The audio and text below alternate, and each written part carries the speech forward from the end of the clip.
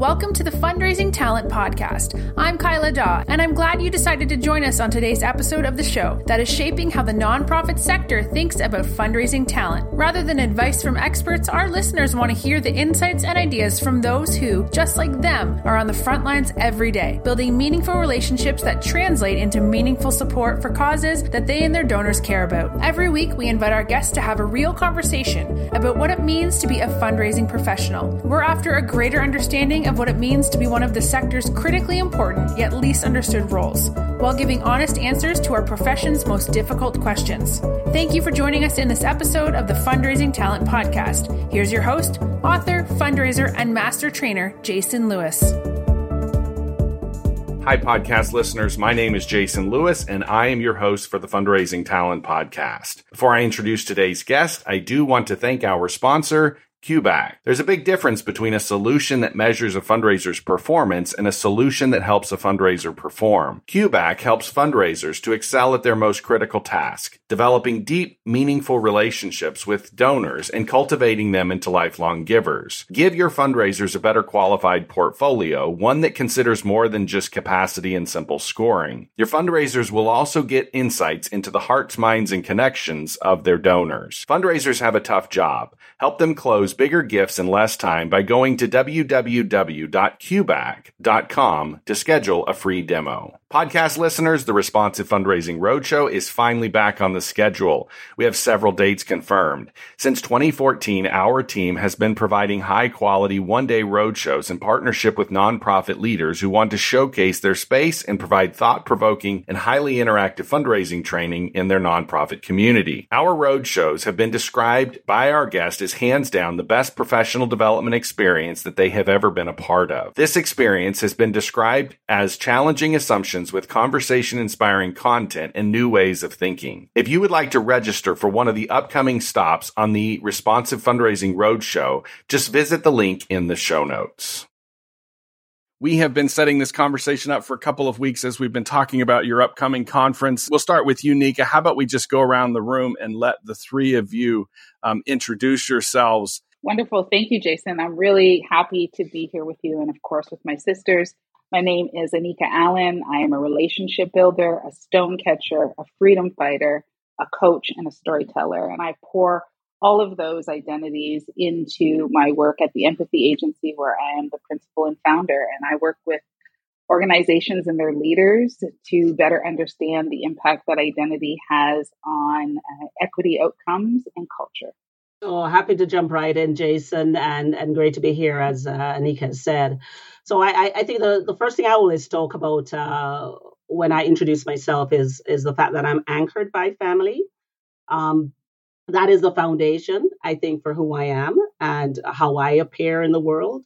I'm also in the work realm. I'm the founder and principal of Boundless Philanthropy, which is a fundraising consultancy providing a range of services from, interim senior leadership support to strategy development.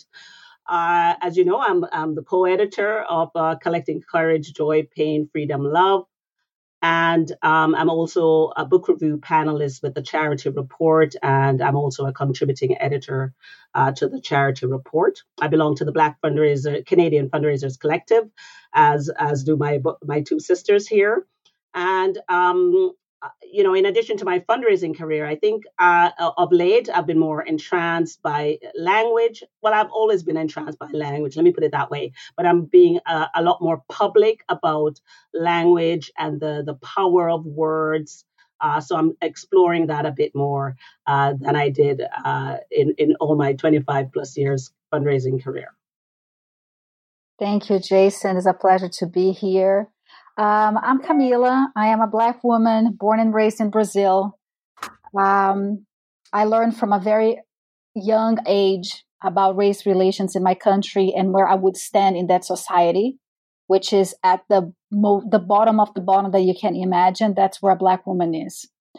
I've made the purpose of my life to make sure that any work I do needs to have a meaning and help and impact someone. That's one of the main reasons why I am working in the nonprofit sector, as well as make sure that I can contribute towards the elimination of all types of prejudice, so we can live a better world. So that's the main reason why I do what I do. I do this fantastic work with my sisters, and because it's who I am. And so that's a little bit about myself. Just give us a little bit of history of how this group, we sort of hear that story a little bit. Absolutely. In 2018, I was feeling a bit dismayed at our sector, and particularly our profession, because I didn't see any Black Canadian women's voices being elevated in the sector, particularly through our membership organization at the time, the Association of Fundraising Professionals, and they had put out a proposal asking people to share, ideas and ways that they can contribute to the work that they're doing. And I thought it would be a great idea to offer some ideas around the ways in which Black Canadian women, fundraisers, many of the women I was spending great time with, what we had to offer. And a long story short, we came to an agreement that we would make a multitude of contributions, and we did that. And it was called, the project in totality was called Our Right to Heal. And your listeners can just Google that and see what that entailed. But one of the core elements of that were 10 first-person narratives by Black Canadian women around the theme, Our Right to Heal. That project was supposed to launch initially in January of 2020, and it was delayed. And then it was scheduled for March of 2020, and we all know what happened then. And so it was delayed again. And so we weren't sure when it would come into the world, but it was then scheduled for May. And little did we know that the date that was scheduled would be the day after George Floyd was murdered.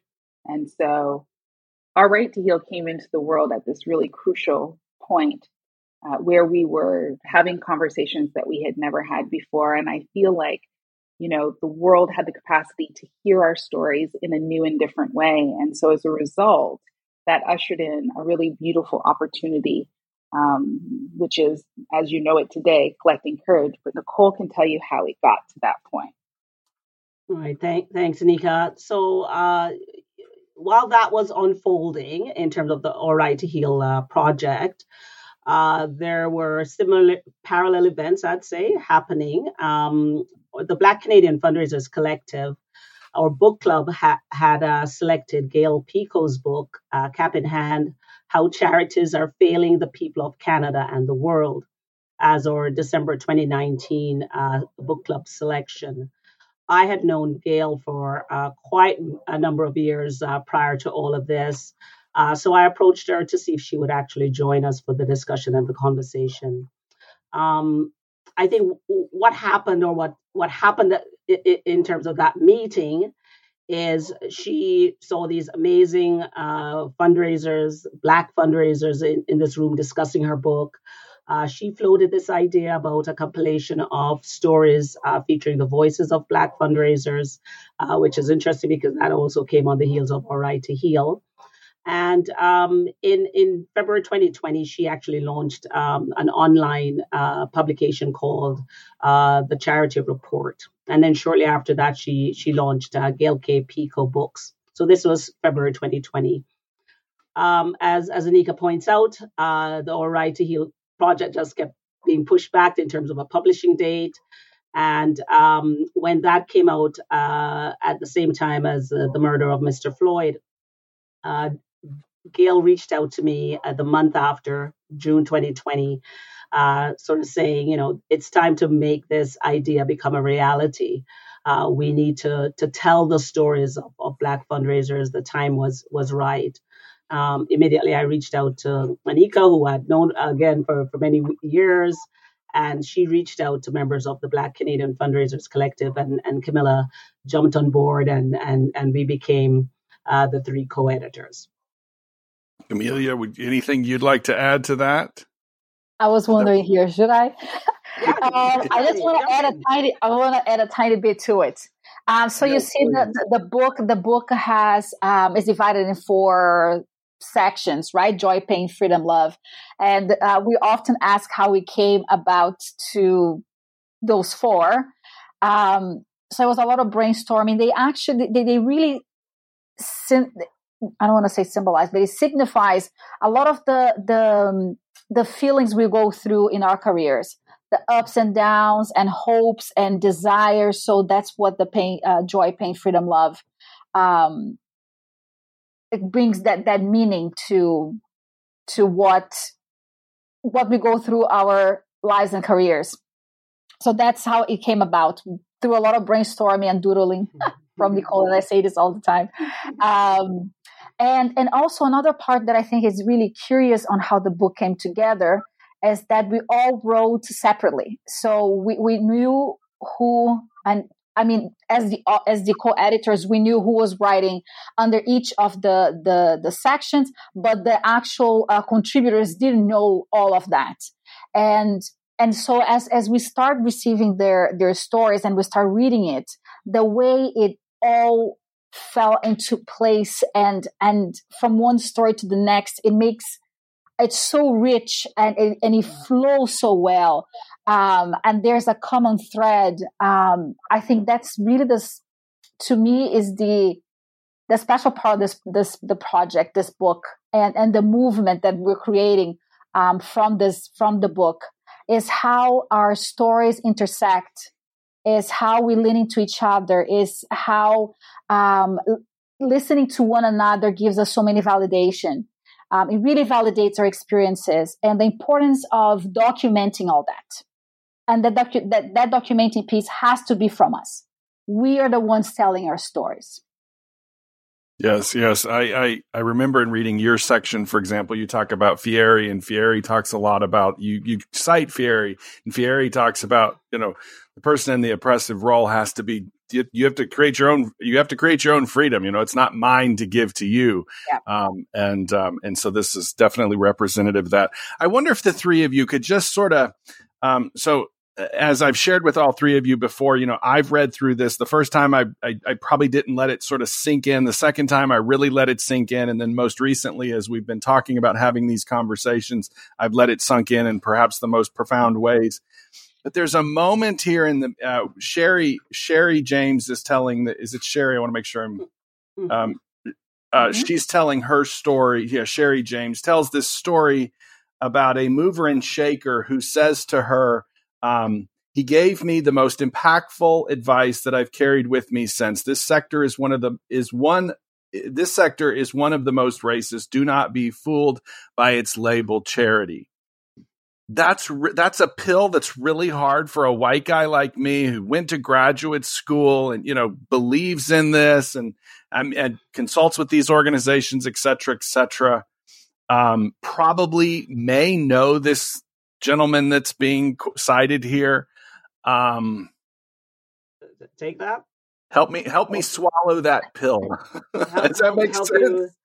Listen. The pill is there for you, Jason. So if you swallow it, right? Yes, ma'am. I think when we introduced the book, we talked about the sector being bestowed with this idea of being inherently good. And I think, folks who work in the sector come to it trying to do good in this world, being human beings, but being humanistic about their approach. But I think we have to also acknowledge that the way charity is positioned and the beginnings of that, the way that industrial idea of charity is rooted in a colonial structure and a colonial past. And that by its very nature is going to seep into the structures of charities, right? And how things are carried out. So the idea of saviorism, right? The idea of me knowing best to tell communities what to do, negating the experiences of communities we work with, negating their agency to understand the issues they're dealing with, and coming up with the types of solutions. So I think that is the thing as a sector. We have to grapple with that history, not run away from it, but we need to acknowledge it. And then we need to sort of see what we need to do in order to change the way things are structured and the way we approach the work that we do. So I think, I'll just leave it at that. And then Camilla, Anika, jump in. Yeah, I think what Nicole is saying is really important to focus in on. And I also think it is equally vital to appreciate that the charitable sector does not exist outside of society. Mm-hmm. It exists inside a cultural norm, right? Mm-hmm. And when we examine, that cultural norm, we know that cultural norm is white supremacy culture. And the result of white supremacy culture is always oppression. And racism is one of those forms of oppression. And so to conceive that somehow this current version of the sector could somehow evade that is faulty thinking. And Nicole, in your section of the book, you write a series of poems. A sector holding closely to its charitable roots, doing good deeds and serving those in most need, outwardly facing, on surface appearing, all compassion and caring, purity and goodness overflowing. But alas, that veneer is peeling. The story that's been told is incomplete. Curtain call reveals secrets concealed, underbelly of injustices born on branches. Supremacy of whiteness has taken firm root even here. I mean, that's what we're talking about. That's what you're asked. That's what you three women are asking us to confront. Yeah. That's the pill you're asking us to. You're saying it's time for guys like me to swallow it. Well, if our sector is really about loving people, I mean, I guess the question becomes, well, what people? Mm-hmm. What people are we talking about loving? Are we talking about loving all people? Because if we're talking about loving all people, then we actually have to grapple with what Nicole has written. Mm-hmm. And she has simply reflected, right, the reality around us. Yeah, I think that's so true, right? So for me, this idea of unveiling is, and I talk about this underbelly, again, the public face of charity is different than the lived experiences of some of us who work in the sector, right? So in order for us to sort of move forward and, there's this idea of aspiring to be better, to do better. I think we have to come face to face with that, right? We have to acknowledge that, and we have to find ways to act and to change the things that are there. We can't continue to bury it and pretend it doesn't exist. And Camilla mentioned about, the stories. We've heard incredible feedback from folks saying, the stories are validating.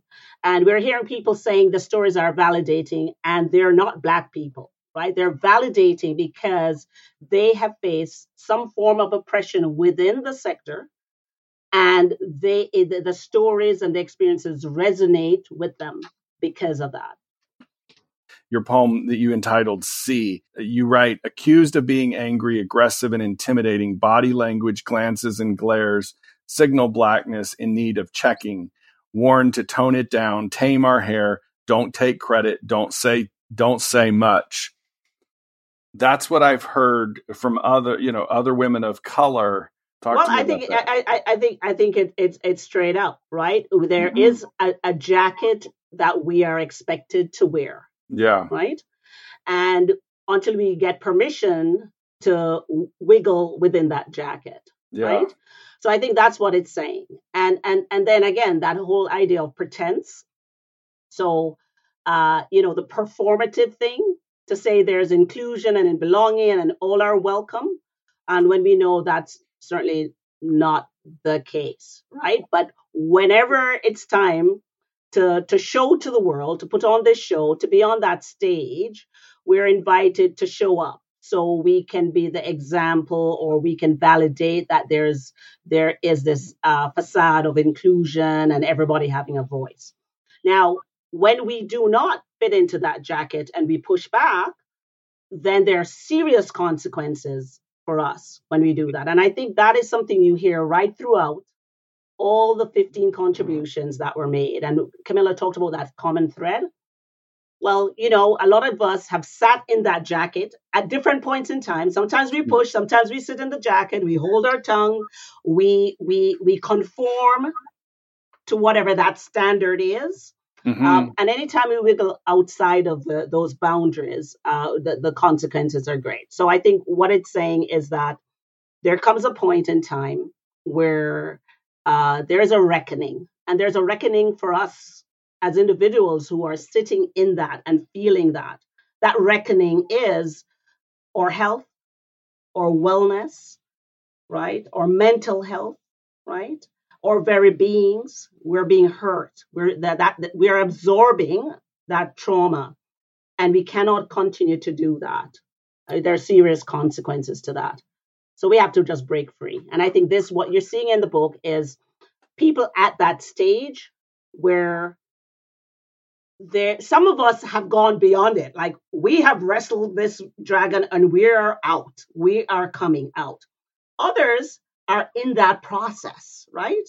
Of recognizing and acknowledging this is how they've reacted, and now is the time to do something different. I was just right about to say that, Nicole, that all of us has been in that jacket for whatever number of years, months, days, whatever it is, because when you are in a system that we know racism is systemic, right? So it's really difficult to have any sort of and I don't even know if I can call that success, if you don't at some point conform to the norms that have been established by others. Even if that success is to keep that job, because you need it, right? And so, and I see that in myself, for example, and I know that, especially when I first came to Canada, for a few years, I just had to do it, because you know that, and every time that I will go outside the lines a little bit, you get reprimanded. And the reprimand will come into your performance review. Even though you're bringing in a chunk of money to the organization, there will always be a note there saying that you have to do X, Y, Z. So there are ways that this is done in a way that it can really hurt you in your career and progressing, whatever it is, the number of years you need in organization, and then you go to another one, whatever opportunities you can have. And so you conform until you have enough support. And my sisters and the Black Canadian Fundraisers Collective literally came into my life at the right time, because I knew I couldn't do it anymore. But you need a support system. You need validation. Of course, you need to hear that you're not being super sensitive, because you hear that a lot when there are situations. Are you sure? Aren't you reading into it a little bit too much? And we've all been in very similar situations, so we know we're not.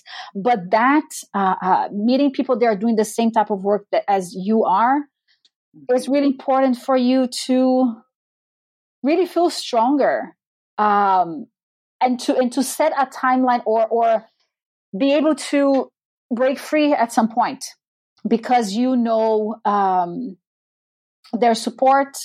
You know there are other ways, and you've seen others doing it, so you know it's possible as well, because that's very important.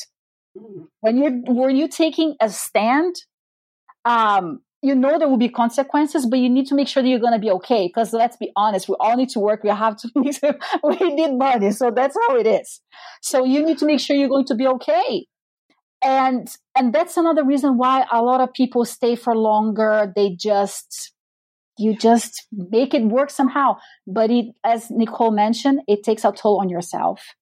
Because coming back from work every day and you're upset, or you keep on reliving and rethinking those situations, it's brutal. And you know that the next morning you have to go back. How long do you actually for how long can you do that? A few things have occurred to me as I'm listening to this. One, I love the metaphor that Nicole is sharing about the jacket.